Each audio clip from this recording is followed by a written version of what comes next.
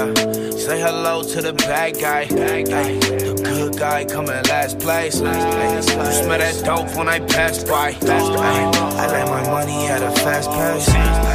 Say hello to the bad guy. All right, welcome to Say Hello to the Bad Guy. I'm your host, Locke, and this is the podcast where we drink, smoke, and bullshit about the life of a historic criminal. Now we're talking outlaws and gangsters. We're not going to cover too many serial killers. That's just a little bit dark for me, and this ain't no true crime podcast. Honestly, you can't call this a history podcast because I'm no historian. I'm just a history fan that does some research and bullshits about it with his friends. So speaking of my friends, let me introduce you to my co-host. So first with us today, we got DC. What up, dude? Happy to be back. And also with us today, we got J-Bone. Hey everybody, how's it going? And then also coming off a big hiatus, we got back in the studio, Bugs. Yo! Hello. As you can see, a little rusty, working out the kinks. Yeah, welcome back, guys. I'm glad to be here. Thank you.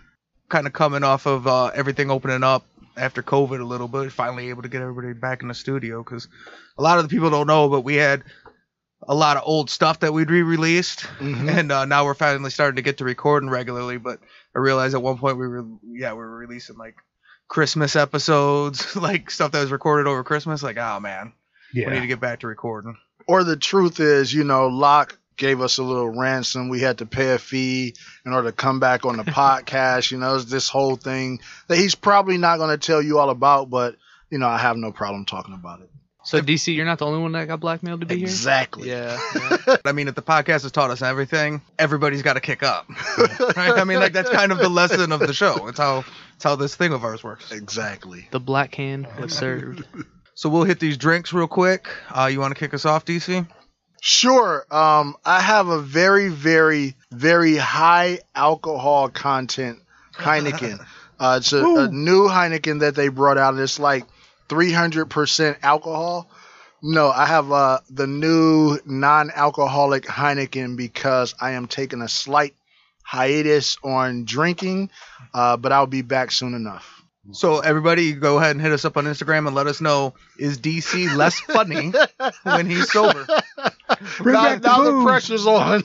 Bring back the booze. I appreciate the effort because, like he said he wasn't going to come on with no drinks at all because he's about to bring some water. Exactly. But with me being on the show, drinking Gatorade, I think a couple times, I appreciate that. That's interesting.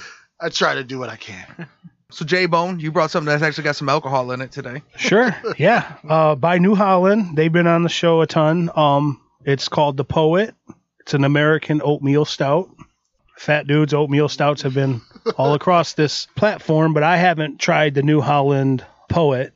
Have you guys tried it, by the way? I don't know if it's been on the show. Have you tried it? Yeah, I'm a big fan.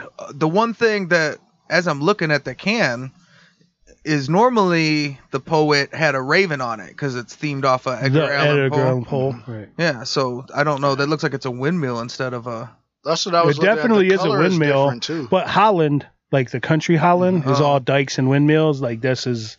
So there is a raven over in the little corner. Yeah, they changed up the art. It's got all that stuff. Like if you're into the Poe stuff, it's got the crescent moon, and so it's paying homage to all of the different ways that it's got Holland and New Holland, and then the raven. The Poe. I don't think I've ever had a bad beer from New Holland. I've had some bad beers before, just not from New Holland. Yeah. Bugs. It's imported from Mexico. That's a new one. I don't know if you guys ever heard of it or not. Let me know if you guys have. Modelo Especial. Never heard of that. Never heard of it. It's one of my favorites.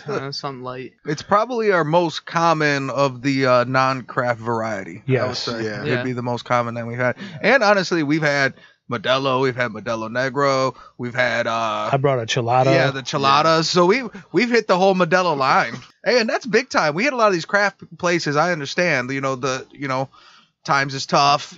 Pockets are a little low, but come on, man. Modelo, you guys got money, bro. You got that fucking UFC money. You could throw us at least throw us a tweet or something. We ran through the whole product line. Right.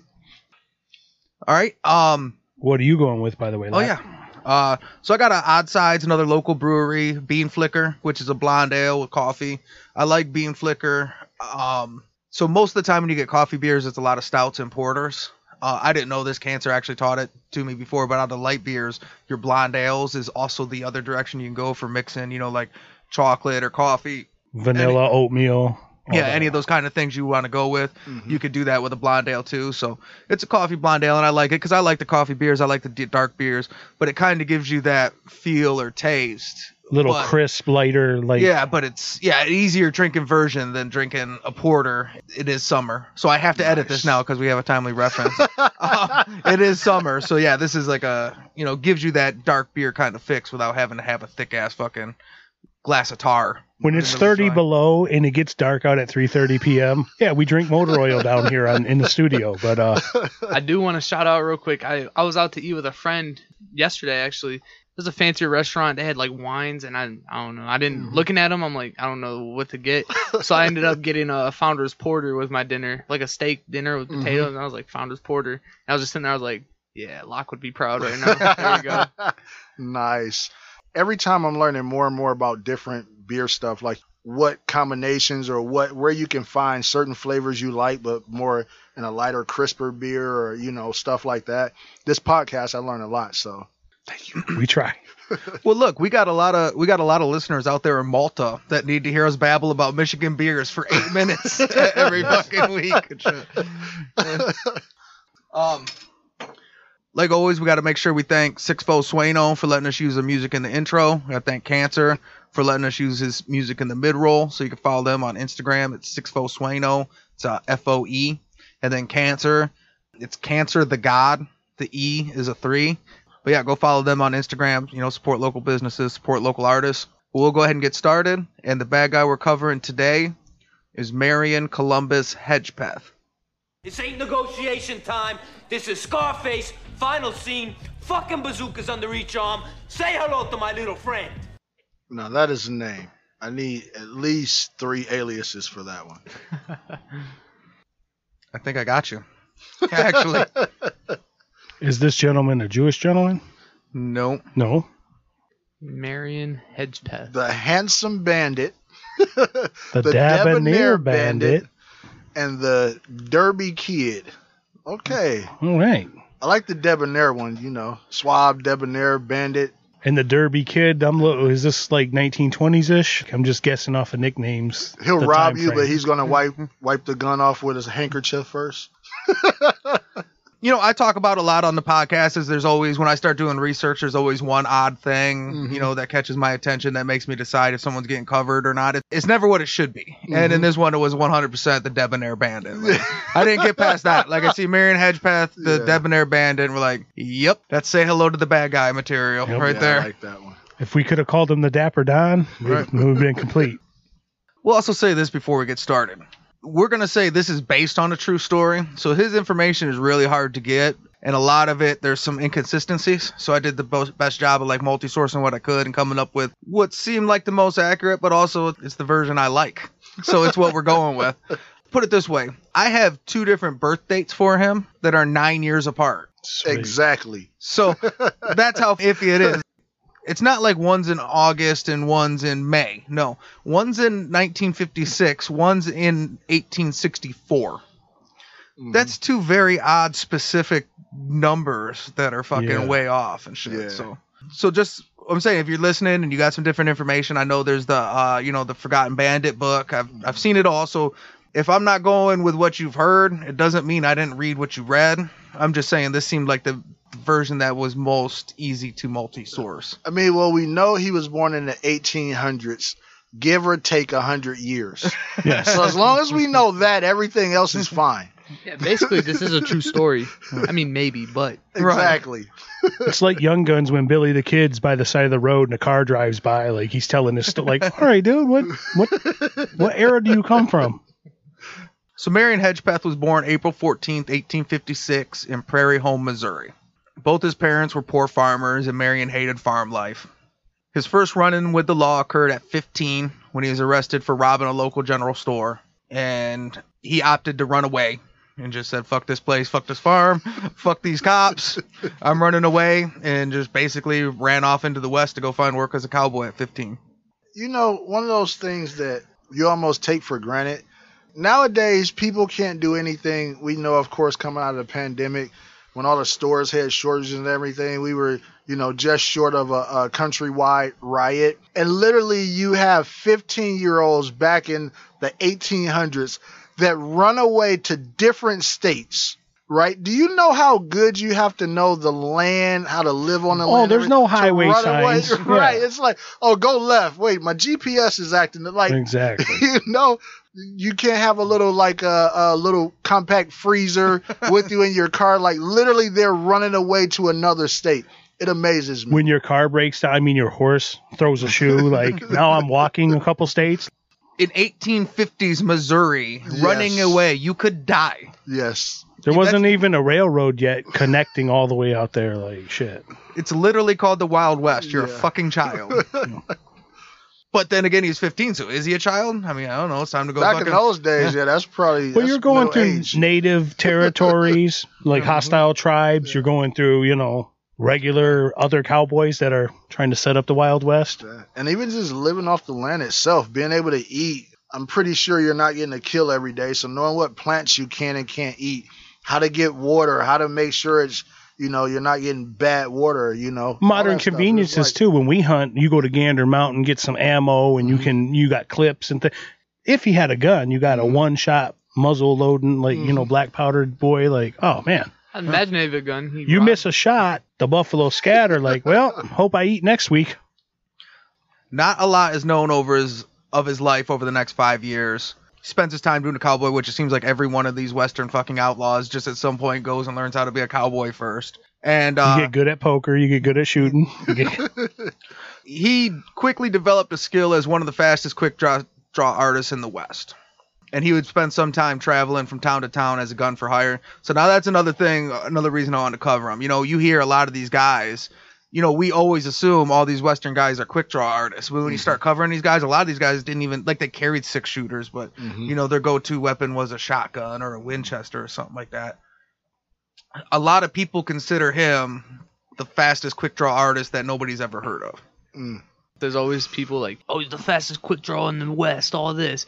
All right, so it's like how every movie that comes out is the #1 movie in America. Like, all right, I get it. Well, it was #1 on July 21st. Some people that never been able to go to another state, it's just like, yeah, this kid's the best. He's the greatest. In our town of 23 people, he was the best, hands down. Well, and there's a lot of #1s because #2 dies. Yeah. That's how that game works. It's true. You're either the fastest or you're dead. That's Mafia boss times 10. Like, hey, the next fastest, you'll hear about him in a minute because he's going to kill this guy. He spends a lot of time traveling town to town as gun for hire. Alan Pinkerton of the Pinkerton Detective Agency, which will come back into the story later, but, they're one of the biggest detective agencies, like kind of the original. They go after Billy the Kid and some of these people we just mentioned. That specific... Yeah. So Alan Pinkerton described Marion. He talked about a time, which is kind of his go-to story, where another outlaw had already drawn down on him and had his gun pulled on him, and he was able to draw and shoot him in the heart and kill him with one shot. Sound like that first guy, maybe he was just trying to scare him, and he probably didn't understand. In the Wild Wild West, you don't scare people. If you draw your weapon, you use it. So for me to already have it drawn and on you, nobody's that fast to just you should already be shot. What are you waiting for? Right.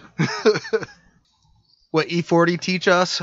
What the fuck you got a gun for if you're gonna hesitate? That's right. That's a very true statement. E40, thank you. Tombstone when he when Wyatt Earp kept slapping the dude and telling him to pull his gun. It's like pull it. What did he say? What was the phrase? He tells him yank that smoke wagon. Smoke wagon. That's what it was. I was wait a minute. He says skin that smoke wagon. Is what he tells him. Yeah. Listen, I don't know what kind of fear you have to see in a man to let him slap you and then slap you while you have a weapon and he does not. That is some next level fear to have in another man. Right, because that conversation starts with the guy saying you run your mouth off a lot for a guy that got a gun. He's like, yeah. I don't need a gun. I don't need a gun to smack the shit out of you. That was a classic scene. During his time as a cowboy, Marion Hedgepeth would end up having to flee both Colorado and Wyoming on separate occasions, running from murder charges. Oh, wow. By the time he was 20 years old, he was a full-time outlaw working with local gangs as a train robber. It was kind of his go-to gig, and he was described as a talented but disinterested student of the art of train robbing. He's good at it, but he just ain't picking up what I'm laying. But like, man, you got critics like in that life. You ask, hey, sir, why didn't you enjoy it? It's just not my passion. It's not my thing.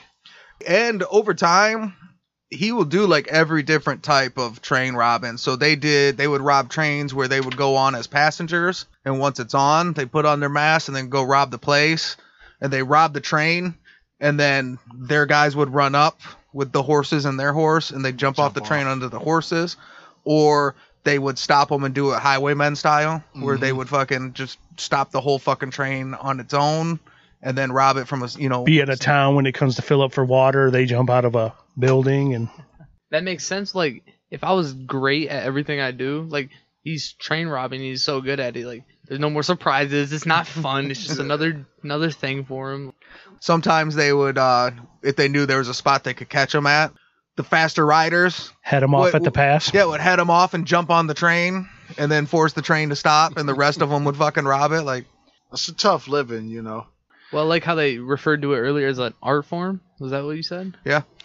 Well, but like you say, it's a tough life. But when those trains, when all your money on the East Coast is going out to build the West, today, if we got a strong box full of gold, the four of us could split it and we're pretty good today. If you got a strong box, one good strong box back in the 18 whatever, even if it's 1950, fucking trunk of gold's a trunk of gold. So, and they're not looking at it like from our perspective, like, hey, 3 of those, we each got a that time worth of millions. They're like, yeah, just spend the money at the saloon. Let's just keep robbing. Like, I don't care about the value. I'm not trying to be the richest man in the world. I'm trying to be the greatest fucking train robber. That's the thing about the fast life, and that hasn't changed to this day. Yeah, right. To this day. And it's you live fast, you get fast money, you spend it fast. Nobody's looking at, I just need to do this one lick and then I can retire and not be a criminal anymore. It's like, okay, let's spend that and let's go do another one.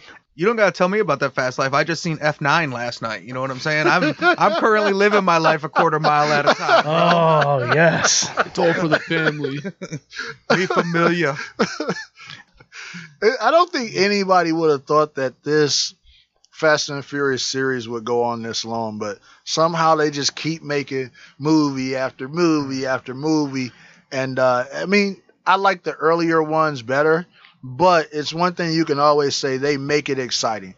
Even if it's all, well, it was even cheesy CG back in the day. But still, even if none of it is real, they still make it exciting. Well, they're now international spies. They started off stealing DVD VCR combos. Yes. And now I've seen them sell a nuclear bomb, a submarine. Hold on, you're talking about selling nuclear bombs. I seen The Rock steer a nuclear fucking missile. Okay, ride it like a mechanical bull, like steer it and throw it at something. Like, fuck yeah. Soon they're gonna be fighting the Guardians of the Galaxy. Yep, that's next. But if we had to count on a person to throw a nuclear missile, I mean, we'd have to go with The Rock, right? Obvious choice. If anybody's going to get it done, it's going to be fucking The Rock. Obvious choice. So Marion always stood out amongst other Western outlaws. He was described as 6 foot tall and handsome. He had a dark complexion and had wavy, slick back hair. He also didn't dress like a cowboy or outlaw either. So his go-to outfit was he would always wear a spotless white shirt and a blue suit with a bowler hat. Nice.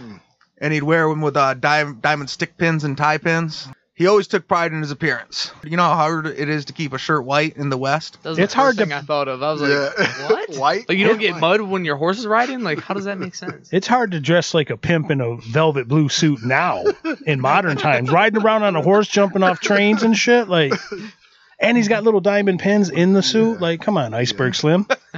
Come the fuck on. He had like a little poncho right before he went and robbed the train. He'd go throw on or something. Some of his early wanted posters described him as easy to spot because he would be one of the only people wearing fine, well-polished dress shoes. To ride a horse, to knock over a train, that's hilarious. Hey, look at everybody's shitty shoes. Here comes Marion in some gator fucking cowboy boots. Holy shit. That's him. That's why he was quick at drawing, because he walks in and there's some like drunk missing a tooth with the clothes he's been wearing for a month. Decides to run his mouth and Marion just bah, real quick. At least we know now why he's not interested also. It's like every time he went out, like you said, the shirt, he's like, man, every time we do these trains, I get dirty. I got to go 6 towns over to find a lady to clean everything. That has to be a tough life, man. Polished shoes. You know how hard it is to keep polished shoes? Riding a horse in the West? Dude, it's hard to work a sales gig in Detroit with fucking keep the shoes polished. So yeah, the fucking Wild West with dirt roads, that's fucking impossible, man. We're in modern day air conditioning and shit. You're riding a horse in your velvet suit and your bowler hat and your diamond pins. Very debonair. Exactly. So people described his appearance of that of a European businessman as opposed to a Missouri gunman. So most people would just assume he was from Europe when he came to town, just because we're like, well, that's not what people from the West look like. So this guy's got to be from Europe. Fuck, here comes Anheuser-Busch gonna rob my fucking train again. God damn it. He was also popular with women and was a true ladies' man. But he loved ladies and ladies loved him. The difference in a lot of guys we covered, though, he was a real ladies' man. A romantic, like he was like a chivalrous guy, and it was in the West, so people didn't do that. He'd hold the stagecoach door open for his woman, you know what I mean? Like, he'd take his velvet suit jacket and put it over a puddle of water so she can step over Rose petals in her little wooden barrel bathtub. With what he's saying, how they treated women back then, all he had to do was say, hey, how are you? And they're like, oh. He's so nice, so kind. He didn't just hit me over the head. Tell me to turn the goddamn butter. He believed in treating women with respect and appreciation, and women just fucking loved him. It's weird. He's a murderer, a quick draw, and a train robber, but he's a romantic, man. So in November 1883, he was arrested, charged, and convicted of larceny and jailbreaking and sentenced to 7 years in prison, which he would end up doing most of. Most of? I feel like he has an escape plan or something. I think he got let out for good looks. Not good behavior, good looks. You're way too handsome for this prison, bro. We got to at least shave 2 years off just for that. Warden walked by, I was like, oh, hold on. Get this man out of here. But I'm keeping the suit. While in prison, he met a guy. His name was Adelbert Birdie Sly. So they did some time together. He ends up getting released on February 16, 1889, and he moves to an area of Kansas City, Missouri known as Seldom Seen. It was called that because any type of law enforcement was seldom seen in the area, and it was a hotbed for outlaw activity. We call that the East Side. That was not what I thought the media was going to be. I thought because it was a remote area, nobody had seen it. Yeah, that's what I was thinking, like a real rural remote. They got Detroit problems back. Like, you call the cops, you don't see them motherfuckers. Like, what? Back then? Damn. So, yeah, he just kind of camps out in the seldom seen area. He starts just immediately getting back to his outlaw ways. That's the place to start it up. Yeah, if the cops are seldom seen. Well, and you're not afraid of anybody. You're the person that people don't want to see in seldom seen. Right. But he ends up catching up. He meets his old prison buddy, Birdie Sly, and he's running what they called the Sly Wilson gang, which it's a 4-man gang consisting of Marion, Birdie Sly, Illinois Jimmy Francis, and Dink Wilson. Old Dink. Debonair and Dink back together again. I just really wanted to list them all because I really liked all the nicknames in their gang. Little Jimmy Francis. Fuck yeah. Birdie Sly? Like, that's a pretty good name. Only one slack in there is Illinois Pete. Like, what the fuck, dude? Come on. I love the fact that you can watch just him be from, like, Texas or something. Get 4 people together and that's a gang now. So, yes, it's 4 of us, man. It's a gang. We put 2 tag teams together. Now we got a gang. Well, at that time, were you going to be the one to be like, no, you're not a gang? No. Absolutely not. Right. No. Because the cops ain't coming. Right. Well, they will, but seldomly. Seldom. Every other Tuesday. The Sly Wilson gang, they're a notorious gang of highwaymen and safe blowers. They rob people on the street, so they'll rob stagecoaches, which is another alternative, means of transportation to move your shit across. It's a train pulled by a different horsepower. Right, and everything's secured with safes. The strong box was still there, filled with all the... Because in the you couldn't wire or have your shit sent out there. You traveled with it. That's why your stagecoach would have the driver that drove and then the guy with the rifle. But when you got the 4 badasses coming, that That rifle guy probably got taken out quick. He's like, oh, fuck, man. Or just when you see the blue suit coming at you, like, oh, man, that's fucking Sapphire Don. Like, here we go. Just drop my gun. Marion starts rolling with them, and yeah, they kind of do their highwaymen thing, and they're blowing up safes and shit, and he's like, you know what you can make a lot of money doing? Train robberies. And he's like this super likable guy, and, Andy's pretty good at it, so like, fuck it. We'll do some train robberies, and he gets in tight with the gang. He marries Bertie Sly's sister, Maggie. And within a year, the papers begin calling the gang the Hedgepeth 4. That's a terrible name. Yeah. All those all those great nicknames, and that's what the papers came up for the name of the gang. Hedgepeth 4. Yeah, it's terrible. So you got the Hedgepeth 4 and Maggie, and they're just out kind of running around. They become this feared gang of, train robbers in the area. One time they hit 3 trains in 1 week, but one of those times they robbed a train for $1,000. They just sent Marion to bingo. Like, go ahead, you keep this one. But then they got on a roll and they started hitting some big licks. On November 30th, 1890, they robbed a San Francisco Express train. It's the St. Louis-San Francisco Railway. Some people call it the Frisco Express, but it was one of the huge stop-offs because St. Louis is right in the Midwest, and from there they're moving it straight to San Francisco, and we're building the fucking West Coast. So it was like this major railway.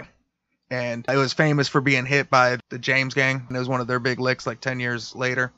So the Hedgepeth 4, they robbed the San Francisco Express train.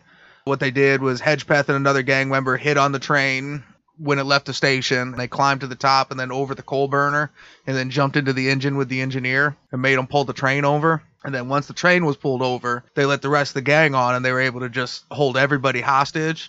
And they pulled out this whole big safe, and they were safe crackers anyways. They blew up the safe with a stick of dynamite that blew off the whole side of the train. How do you do that? And was it just gold bars in there, like no notes? Because I always think when you burn up all the notes. Prior to paper money. Okay. All coin. Okay. There we go. The explosion hurt a railroad employee pretty bad, and they took all their money and bounced out. And they ended up getting away with $40,000. Ooh-wee. That time, probably like what we would think of as $800,000 or some shit. Like a lot of money. $1.2 million. We're rich. With that much money missing and the expensive damage to the trains and railroad employees, the railroads was big business. So they hired the Pinkerton agency, who was the best at the time, and they had an infinite supply of money. So they hired the Pinkertons, who committed their whole agency and relentlessly tracked them down for the next several years. They were like the FBI of that time. Like, that was basically getting the feds involved. But I mean, the Pinkerton agency to this day is still a big thing. But like, detectives weren't even a thing. Like, detectives are police officers now, but like they've kind of invented detectiving. They're like, look for clues and shit. And you say, huh? That's interesting. Never thought of that. We just run over there. If we don't see them running away, they got away with it. Like, well, that's not a plan. Well, how are you a police officer? Well, see, I got this shotgun, right? And this here tin badge that these guys in the bar gave me. All right, what we're going to do, we're going to take a quick smoke break, refill our drinks, and we'll be back in a minute.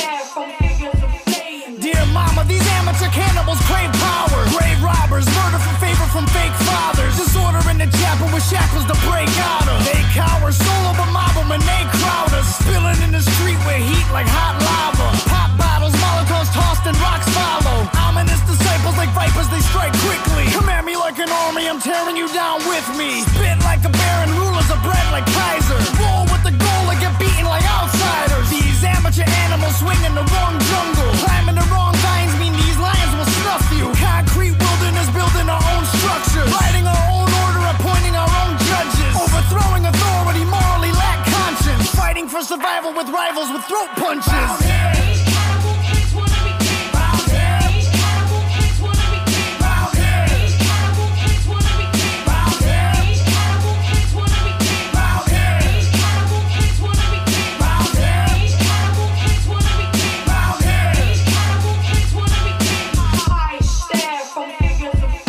Dear mama, these amateur cannibals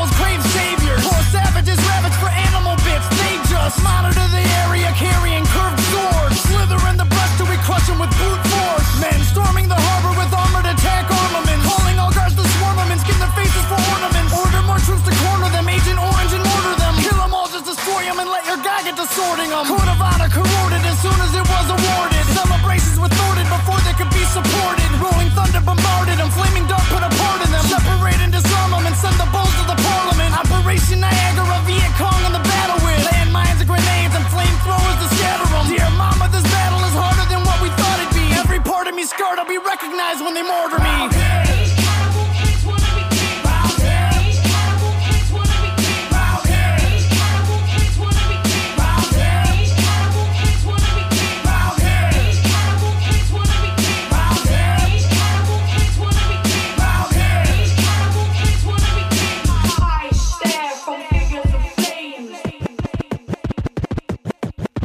It's almost time to run, put on your army helmets now. You're running toward the sun with all your guns, defenses down.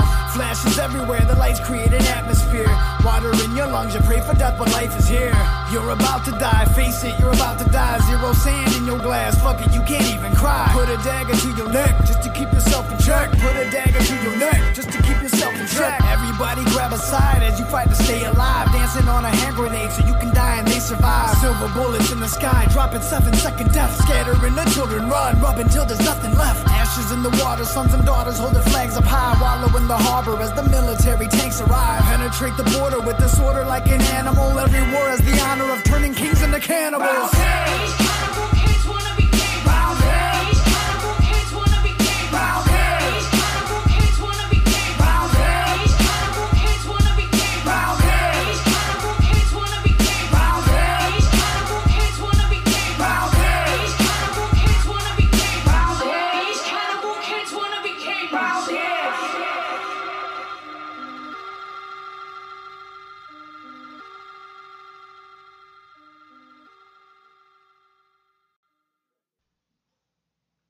All right, we're back. What it do, y'all? All right, so I got us a shot to try.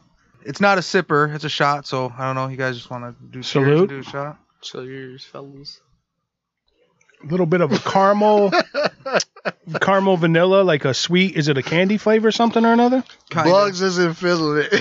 It's not. It's I was expecting, to be honest, I didn't make a face for like a taste. It was a surprise, like, oh, it's real. It was more candy to me than I was expecting. Hard, like it looked like whiskey. I was still Laco explained what it trying to is. figure out but the flavor. Yeah. I just got done eating cheese. I got popcorn. vanilla or like a English toffee type deal. So Not bad though. So what it is, it's Dana White's new whiskey, the Howlerhead whiskey, which is a banana whiskey. Banana, that's what it. Okay. As soon as he said it, yep. But then it's mixed with Screwball peanut butter whiskey. So it's called a Fat Elvis. So you could do it as a shot, or you can make it as a cocktail where it comes with like cola too. I love Peanut the butter name. whiskey and banana whiskey together. Because he I like love the peanut banana- butter and banana banana. sandwiches. Yeah. Which those are delicious, by the way. Except I Those add are apple so to bad mine. for you. They got so much They're so lectins and shit that delicious. you don't even know about. But You gotta like, get some honey I on that felt shit, like I though. could take a shit and die on the toilet drinking this. Like it tastes pretty spot on now that I got the flavors right. I did not know Dana White had a liquor, by the way. So I don't know if it's his or maybe it's just like one of his companies, but he promotes it pretty regularly, and the UFC is pushing it. So I'm sure he stole it from a younger upcoming fighter or something. it's pretty good to me. It's definitely a mixer because I don't like banana enough to just drink a banana whiskey by itself. Whereas like the Screwball is kind of dangerous because you can just It's too candy. Like, Yeah. oh shit, I drank that much whiskey. I thought I was drinking, yeah, it's actually whiskey. It's not liqueur. It's actually whiskey. but it tastes like a melted Reese cup. Like, I just keep drinking them. Given the what is it, Fat Albert? Fat Elvis. Fat Elvis. hey, it could easily be. I have to get with Bill Cosby for some copyrights, but it could be a Fat Albert. Yeah, I'm giving the Fat Elvis a 7.4. Tell me, Fat Albert, the character, did not like some 7.4. fucking. Yeah, 7.4. It was good. Will I drink it again? If it's there, I'm not gonna go make it. What, a 7.4 out of 10? Mm-hmm. Well, that's pretty good. That's then. damn good. That's That's a C. You Could be can in pass two- with C's. Who you telling? Oh, I know. Exactly. I know. you're preaching to the choir. Both know. So when we left off, Marion and the Hedgepeth 4 had hit their biggest lick to date, but now they had the Pinkertons on their ass. And Pinkertons were no joke, and they basically left no stone unturned to track them down. The gang ends up regrouping in Salt Lake City, and they decide that everybody should go in different directions and just kind of shake the Pinkertons off this way. And like, look, we all got plenty of money. Maybe we'll get back together some other day and pull another job. But for now, fuck it. We're out. Let's all bounce. With my previous knowledge of these stories, I feel like that's not gonna last very long, and they're gonna end up messing this up somehow. So they all mess it up. Every one of them. On January 23rd, 1892, Illinois Jimmy was killed after a shootout where he killed a policeman in Kansas. Wow. Birdie Sly was captured in Los Angeles and sentenced to 23 years in prison.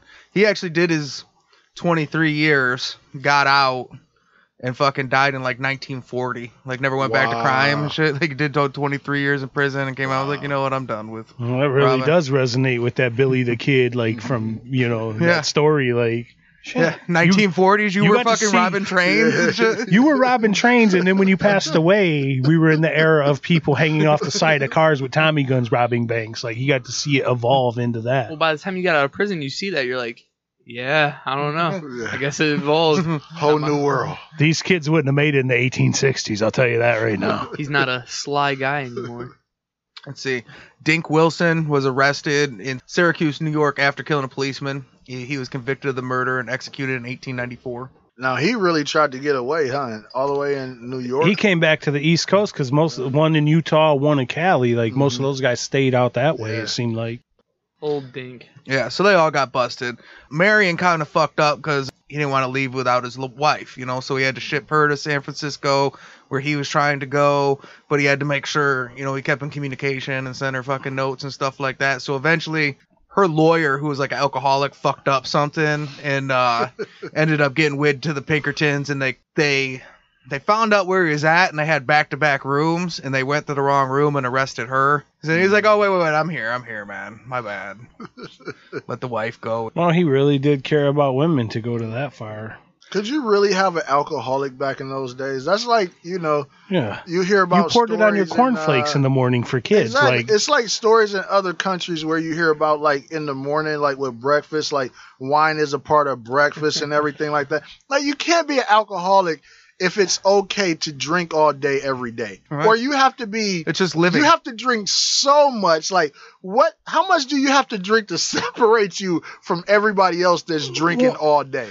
Back in the day, they walk into a room, they just pull them a 2-finger fucking snort, like some whiskey and shit, just pound that bitch neat. Like we But that's brushing their teeth. That's to go out in the morning at 5 a.m. I wake up at 5 in the morning. One of you fucks burp some whiskey on me, I'm punching you. So Marion was tracked down to San Francisco. On February 10th, 1892, he was arrested without incident. He was returned to Missouri to stand trial, and in 1893, he was sentenced to 25 years. Damn. 2 of them got killed for fucking with cops. Like, these stories always end. Even back then, you fucking kill a cop, you get it. The one dude got actually executed. But him, it seems like he got the raw deal on the sentencing because for back then, 23 years, the life expectancy, that's a life sentence back then. Yeah. Well, he got 25 and the other dude got 23. So, yeah, obviously, based upon what they had did, it was serious enough where they're like, no. And plus, you know how it is. You live long enough. There's so many new laws that come into play specifically for people that are either repeat offenders or people that's some of those really hard to prosecute where it's a new law. Now you're getting 25. This guy in the gator cowboy boots and blue suit, putting it in their face for that long, maybe he's a reason for let's make an example of him. Now because then you come up in the 1900s, then you're public enemy number 1, all those guys. So while he was in prison, he was a temporary cellmate of a man. It was a con artist who was in on fraud charges named H.M. Howard. And the two hit it off. And so Marion was like a real, what you were talking about earlier, he was that criminal that caught the eye of all the ladies. So they were sending like flowers to the prison and he decorated his cell with them and shit. And this guy fucking H.M. Howard is like, damn, this guy's cool and he's tall and he's handsome and he's a fucking killer and shit. Like, I don't like him. Send him flowers too? Or steal his identity. Right. Well, no, I'm thinking when we get out together, I'm going to the steakhouse with him because he's bringing some hoes around. You know what I'm saying? Like, shit. I'll be your wingman, bro. I'm pretty slick. I'm a fucking fraudster. So, I mean, they hit it off and Howard kind of fucking looks up to him and he's like, I got the scheme coming in I think I could do that I could bring you in on because I'm about to get out of here. And Marion's kind of like, I don't know. I'm kind of in prison for the rest of my life. I don't know if I need in on a scheme right now. So there's a couple different versions of what actually happened here, but I'm going with the version that I like better. But I'll touch on the other one later. Mm-hmm. So Marion's not too interested in working with him, and his guy, to win him over, he's like, dude, they don't even know who they got. Like, this name they got me booked under, this is a fake name.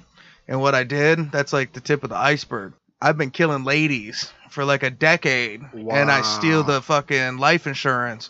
and just make baller money. So like I got these fucking crazy schemes, man, that like I'm the big time. So he's and they don't Now even know. telling He's a this to a serial killer notorious and- lady lover, he might be like, I'm gonna stab this dude in the goddamn throat. But here's the thing: is he said to win him over. This is what he told him. But like, bro, don't you love ladies? Like, yeah, it's Listen, weird. a serial killer. This probably isn't gonna.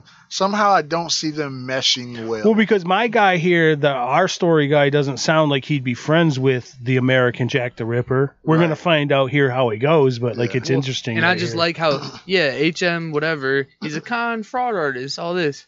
Well, no, it Well, turns you're a out you're a murderer. serial I'm a killer. serial killer. It's a little dark for me, Locke. Yeah, so he tells him this, and fucking Marion's like, dude, you're just killing ladies? I let people even pull their guns out before I shoot them. I'm in prison because I gave up I took my lady's spot. Like I could have got away with what I did. So that's where we differ. HM gets out, like he said, and Marion's kind of like, man, fuck this guy. So he goes to the prison authorities, he snitches on them. Mhm. He's like, hey, you should look at this guy, man. He's into some shit, and he's got the scheme he's about to set up. His testimony directly leads to a lengthy investigation, which eventually uncovers that H.M. Howard was actually the man that we now know as H.H. Holmes, who's sometimes referred to as America's first serial killer. And he's responsible for the death for as many as like 34 to 200 women in a building that he specially designed with tunnels that he called his murder castle. Wow. So he was the first Saw type move where he Yeah. had The rooms real and- American and- Jack the Ripper. Yeah, that's crazy. Yeah, so Marion's like, yeah, fuck this guy, man. I don't like him. And he goes and tells on him, so they start looking into him, and they're like, hey, this guy's not, like, hey, he's got, like, a dungeon underneath his fucking castle that he Crazy. built. And then, so not only would he kill all these people, he'd fucking, like, steal their life insurance and shit like that. And that's actually what ultimately got him caught up, was once they got on his trail, like, all this paperwork for all his little cons and his, different actions and all these different names came out. But they didn't even know. They only got on his trail because of the good work of our boy. So Yeah, who could have just said, oh, damn, you are a real gangster. I guess I could use a little scheme. Little money goes a long way in prison. I'm down. Now, as they go into this investigation, they're like, holy shit, like, we really found something here. Like, this is, like, the fucking real deal. And he eventually gets caught, goes to prison, and is executed for his crimes and shit like that. But Marion, at the same time, while in prison, he contracts tuberculosis, and he becomes real sick. And between his bad health, his testimony, his good behavior, they cut him loose. well, they give him up for parole, and he was real skinny. He had like sunken features. He's like thin and gray hair. Like they said, he looked like 30 years older. Like he was getting older, but he went into prison as a big handsome man. He aged super fast. Yeah, and he was just like, they said he was like hard to look at. Like he was just a skinny, sick, frail man. So they brought him up for parole, and they're like, well, look, we're thinking about letting you out. You've been a model prisoner. You helped us catch this terrible human, and you're clearly all sick. And he's like, yeah, I'm fucking done with a criminal life. I just want to. Do I look like I could rob a goddamn train right now? Yeah, I'm done. In 1907, they release him for prison on parole. And then his wife nurses him back to health. He meets up with Doc Holliday. They form a new gang, the tuberculosis gang. I like this story a lot better. That's the story. I like this. 2 quick draws? Exactly. Yeah. Later that same year, 1907, he gets arrested and found guilty of robbing a storage house in Council Bluffs, Iowa. He just didn't really know what else to do. So he just went and fucking like, I don't know, just go rob this place. But it's 1907, and you know what I mean? You can't jump on your horse and run away or no shit like that. So he doesn't really know how to do, and he's this old sick man. So they catch him, and they put him in prison. And they put him in prison, and he was so sick that they fucking released him again in 1908. They're like, dude, just go lay down. Well, you please. almost Don't get out of wonder if it's so hard on the street when he gets out, if it's one of those Shawshank things, like, man, I just need the place to sleep and the food. Like, let me rob. I want to get caught at this general store, but then you fucks think you're helping me out. You let me out again. I'm going to go kick a fucking cop in the shin because I need the bed, you know. I don't know what to do, man. I just want to come die here in prison. So they released him in prison in 1908. All he had was a blue suit. It was his original blue suit, but like he didn't fit in it now. It was way too big. So he's just a little old man in his blue suit. He found a loaded gun, and he moved to Chicago. And he gets to Chicago. He just got his suit and a gun. And he's desperate for money. But when we got to Chicago, he's like, everybody looks rich and everybody looks soft. Like, this is like easy fucking pickings. Like, Not taking into account he's Ebony Naw. Like, he's a skinny little frail, like, old man. yes. Yeah. And it's Chicago on Christmas Eve in 1909, which At that point, Big Jim Colosimo would now be starting to build his empire, like in the levee on that side of Chicago. So this isn't, Wild West Missouri in 1800s no more. But he just thinks everybody seems like they look like pussies. Yeah. Yeah. That's the thing. So much depends on what your ideology of a tough guy is, right?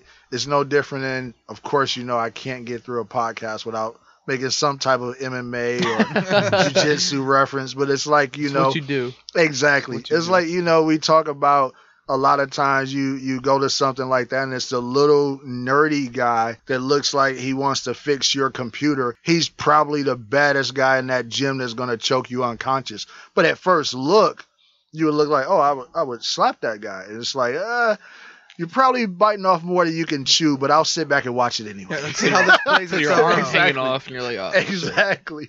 Well, what I think is funny is he should have took a note from his own book. You walked in, the tall, handsome, European-looking dude, and everybody wants to mess with him, and you're a quick draw. Boom, dead. True. Like, yo, this dude looks soft. I'm gonna fuck with him. Well, no. Like, it's Chicago. There's gangsters out here. Be careful. Everybody dresses nice now. So Christmas Eve 1909, he walks into a saloon and held up everyone in it. The problem is he's all by himself, and he's just trying to stick up this whole fucking group, and he's like robbing them one at a time and shit. They all have guns.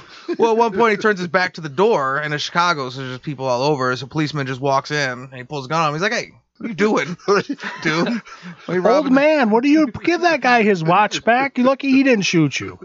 Marion whirled on him, fired off 2 shots. One went through the officer's coat, but he missed both times. And the officer shot him twice, once in the chest and once in the head. And Marion died on the spot on the saloon floor. Wow. Even had that officer on site not hit him since he shot at a cop. It never fails. He would have been dead soon in this story. So He was thinking, watch, I got this. Oh, do you think because you got a gun on me, you don't know how good I am?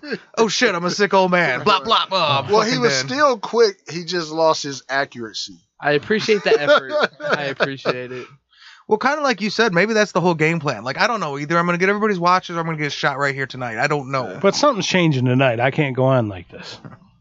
Yeah, so Christmas Eve 1909, he was shot to death on the floor of a saloon. He was buried in the Cook County Potter's Grave, which is a lot of just where they put all the poor people and unnamed people. Boot Hill, like John Doe's go there. Like, yeah. He was buried in Potter's Grave in his blue suit. In the blue suit. that blue suit has been with us since 1840. Whenever he was 15 and left the farm, this blue suit has been prevalent. That's the story of Marion Hedgepeth, the handsome bandit. So say good night to the bad guy. Go on. The last time you're gonna see a bad guy like this again, let me tell you. Now, that's one nickname that he should have gotten, and I don't know why he didn't. The Blue Suit Bandit. Yes. That would have been a great addition.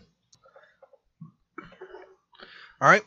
So now you guys haven't seen a picture, but if we were going to cast a movie about Marion Hedgepeth, who would you cast to play him? I'm going to jump out here first because I've been thinking about this one, and it's not a fighter or any. It's an actual actor. So you're like, I got to say it before someone gets a turn and they say it first? I actually know an actor this time? Yes. Fuck that. Because they all think I'm going to say Ben Askren, but I'm not. Hey, that was a young Liam Neeson. Young Liam Neeson? Yeah. When I hear the description of him, I can picture a Liam Neeson in a blue suit and, them thinking he's, some guy from Europe that's running around robbing I've got a people. particular set of skills. Exactly. It's robbing this fucking train. Robbing trains. Liam Neeson is actually who they thought Marion Hedgepeth was. Yes. You know? Like, oh, he looks like some big, handsome fucking European dude. Exactly. I have who I think, I don't know his name. Maybe if I show one of y'all a picture. I won't know. Or if you say what he's from, maybe. Or No, I can't even figure that out. Okay. Either. This guy. Oh, John Hamm? John Hamm. Oh, okay. Yeah. I'll show you all the picture. Yeah. Yeah. Mad Men. Yeah. Right. Well, I mean, he is the consummate handsome man. Yeah. You know what I mean? If we're going for that, the dapper, strapping dude. That's the guy. I'm going to go with someone off of his ilk, Josh Brolin. Just for a big... I think Ham's a little bit too big. Yeah, he's a big guy, a burly guy. So, but like the guy I picked, Josh, is same thing. Pretty little chiseled face, like the slick back hair, but not as wide. You know what I mean? Right. Not as so you were girthy. going for the old sick, you know. No, Josh I was Brolin- thinking, I was looking at the sweet train robbing one. Me That's too. what- that's Josh what I was- Brolin is the guy that he played Thanos and stuff. He don't look like. Okay.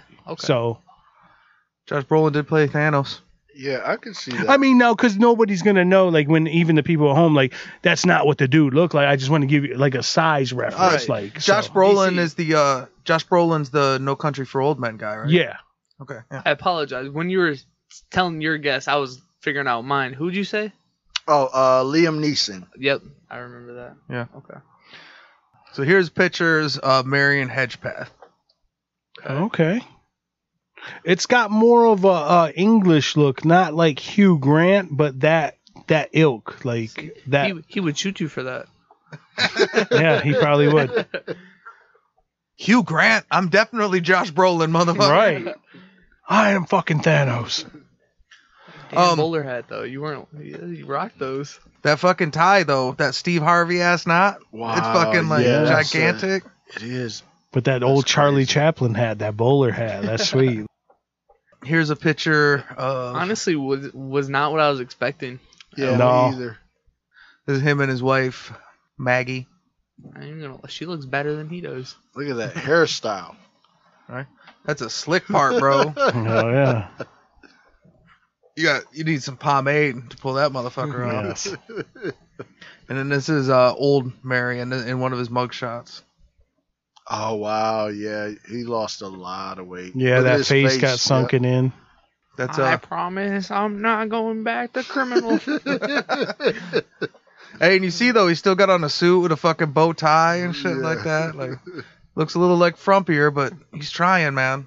Through the pictures, they convey that like you see his look never change. You could see almost when you could smell that bar in Chicago where like, hey, like Locke said, I'm just gonna get a bunch of gold watches. I'm dying here, but his mentality never seemed to change. Like he was steady, nice and even throughout this whole from 15 till we get to what he looks like here. All right. So now we got to do the DEFCON scale. Now, standard DEFCON scale is 5 to 1, 5 being the lowest, 1 being the highest. But in the Bad Guy podcast, Nobody's a good guy. so 5 would be Lee Murray, who's your drug dealing, bank robbing, kidnapper. And then at 1, you got the Purple Gang, who's got multiple gang wars, multiple massacres, and they're killing people on the streets. So on a scale of Lee Murray to the Purple Gang, where would you rate Marion, the Handsome Bandit, Hedgepeth? I was debating between a 2 and a 3, but I think I want to go with 3. Only because, he's a pretty gangster dude. Imagine he has a lot of bodies, a lot of train robberies, and like even when he's sick and old, he was still jumping in there like, hey, we're going out with a bang. But he had some good in him, I feel like. Yeah. He wasn't down with H.H. Holmes. He's like, hey, this dude's bad, man. So even though he snitched, which, he had to do what he had to do, he still had some good in him, but he was also willing to get the job done. So I'm going with a 3 because he's been through a lot, but I kind of like him. You want to go, DC? I'll let you take this up. Okay, I'm gonna go with a 3 as well for some of the same reasons, but like it's already been established that a lot of this stuff is hard to, he didn't grow up in our time, so it's not very easily internet confirmable. Mm-hmm. But in the stories that we know from back when he's 15, when he leaves the farm, when he robs trains and stuff, it's not a lot of, there is killing. Nobody on the show like is innocent. So when he robs trains and shit, it seems to be like he forces them to stop and they obtain the goal. They get the gold, the boxes and stuff. Not a lot of just pulling up to shoot a guy in the head. And then the admiral part of like, he's always been a ladies' man, but not like our typical gangsters that are ladies' man that just like to fuck a lot of different chicks. Where that's admirable what he does for the wife when he could get away, not scot-free. Maybe he just gets caught 2 years later, but they catch her and he has so much compassion for her. And the drunk lawyer fucked it up. Like, hey, I'm here. I'm in the closet. Take me. And then it's really admirable this guy should get a lot more credit because back then that guy that was serial killing, If that nutty fuck was in this time, he'd probably be like more famous than your Son of Sam and your Zodiac Killers and that bullshit, which shit we don't do. But we actually had a real serial killer cross into our gangster world in a alleged gangster, who he was, a train robber and whatnot, turned him in. And very few times where snitching is applicable, like snitches get stitches, they end up dead, all the cliches, which they do, and that's wrong. But like when you go to prison for fucking beating old ladies or children or something like that, a Blood, a Crip, a Aryan Brotherhood, a Black Guerrilla Family, the Muslim Brotherhood, that's one thing that unites and they get stomped. Like, so that compassion gives them a 3. All the train robbing and running with gangs and shit, like when you guys were in that 4-man gang, because you were a 4-man gang and so successful, I'm sure you did some shit that didn't make it in the 1880s newspapers. But like Bugs pointed on, there was good there. Was seldom seen. Yeah, exactly. So you get a solid 3 from me for those, like in that, like people at home, like look up that story. That's really cool. Like I didn't know anything about the H.H. Holmes, like how, like he had I heard the name before and I knew he killed some people, but like you had the fuck dungeon and shit. Like this dude broke off. And then back then the technology, the Pinkertons were inventing detectiving investigations criminally. They just let that dude out of prison. He probably would have added 200 more bodies on before their clueless ass got out. So he did a really good thing. And that brings him up to a 3. I was teetering with it, but he just wasn't a bad guy to me. No, he really wasn't. So, even with bodies, he did what he did. Like, I'm gonna give him a make sure I'm going in the right direction. 4, right? I don't think he was that bad. I'm all for fair combat, right? Now, yeah, he was a bad guy robbing trains and everything like that. But, you know, as you kind of mentioned, the times kind of, if it wasn't a quote unquote fair fight, the times where there was a body, it was almost like an accident. Like when the safe blew up, accidentally killed somebody, you know, things of that sort. But other than a, you know, fair gunfight, but that's kind of what you did back then. I really don't hear the stories of him going around killing people. Well, in the beginning, he was a murder for hire. Doggone it. Well, I might have to bump him up that to quick a 3. draw thing too. Like you're fighting against another gunfighter in that. Well, to be fair, one of the stories, the dude had a gun drawn on him already. So I just imagine him like, look, I don't want to do this. He draws his gun. He's like, all right, now I gotta shoot you. Hey, I gotta bump him up for the gun for hire. I gotta come to a 3 with you all. I knew you'd come around. I knew you'd come around. And it's fucked up as he talked himself into it. Yeah, I did. But you know, but in general, a lot of the stuff that you all mentioned, you know, especially as time went on, I think he was even doing the gun for hire. I think it was one of the things. He was really, really young. He had this skill of being good with a gun. He had just ran away from home, and it was like, how do I make money? He didn't have the skill of robbing a lot of that stuff yet. Once he got that, you really didn't hear about the gun for hire anymore, right? So I think he shifted over to something that was a little more, you know, and they said he didn't have a passion for it, but it was like, well, I either got to go kill people or I can rob these trains. I'm going to go ahead and rob the trains, right? And as you all mentioned, you know, exactly what, you know, he did for his wife, turning that guy in, all those things, you know, you see that there was compassion behind the man. I do want to throw this in though, because one thing that we always got to remember when you hear the word snitch, snitching is universally bad, but snitching is not the same everywhere, right? And what I mean by that is, so like, even as you watch or, you know, you hear mobsters talk, like, you know, a lot of them have YouTube channels and stuff now where you can hear, if they were telling on somebody else that's not a part of their organization, is not considered snitching, right? The way I understood everything that when I was growing up, it was, if me and you are doing something together and I tell on you, that's snitching. If I just see you doing something, like I just see you hit an old lady over the head and snatch her and purse, you describe me to the law. Yeah, that's not snitching, right? So I don't even consider what he did snitching. I consider it very commendable. And to know that, and I'm pretty sure the only reason why the dude mentioned it to him, because like, he's a ladies man. He probably know a lot of ladies that we can kill together.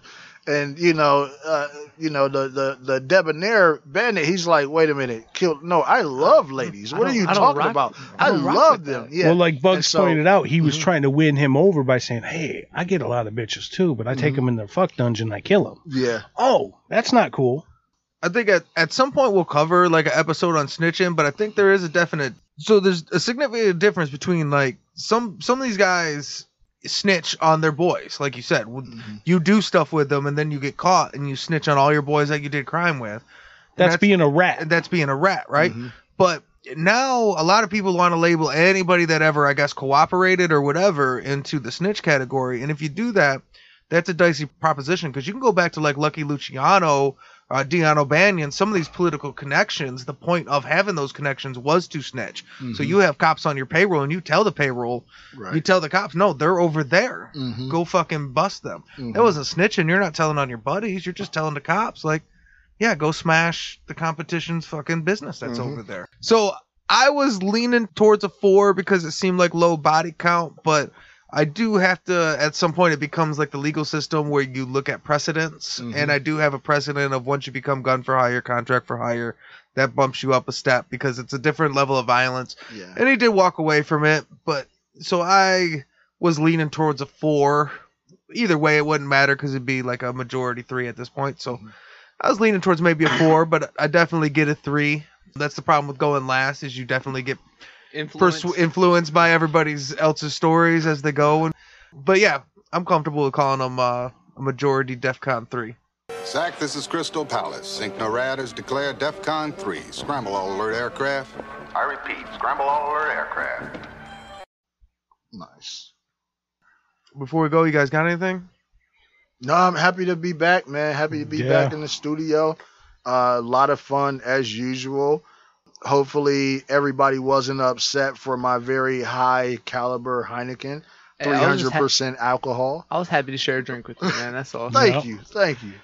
Alcohol and nor alcohol, your presence makes me. I'm there. I'm happy. I feel it, man. I'm happy to be. Happy for you to be back. I haven't seen you in a minute, so. Yep. All right. So this is Say Hello to the Bad Guy. Thanks for coming and thanks for listening. Deuces.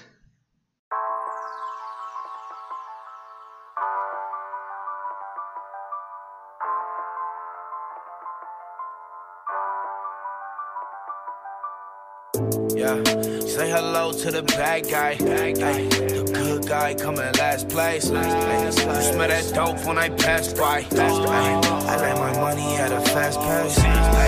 Say hello to the bad guy. The good guy coming last place. Smell the dope when I pass by.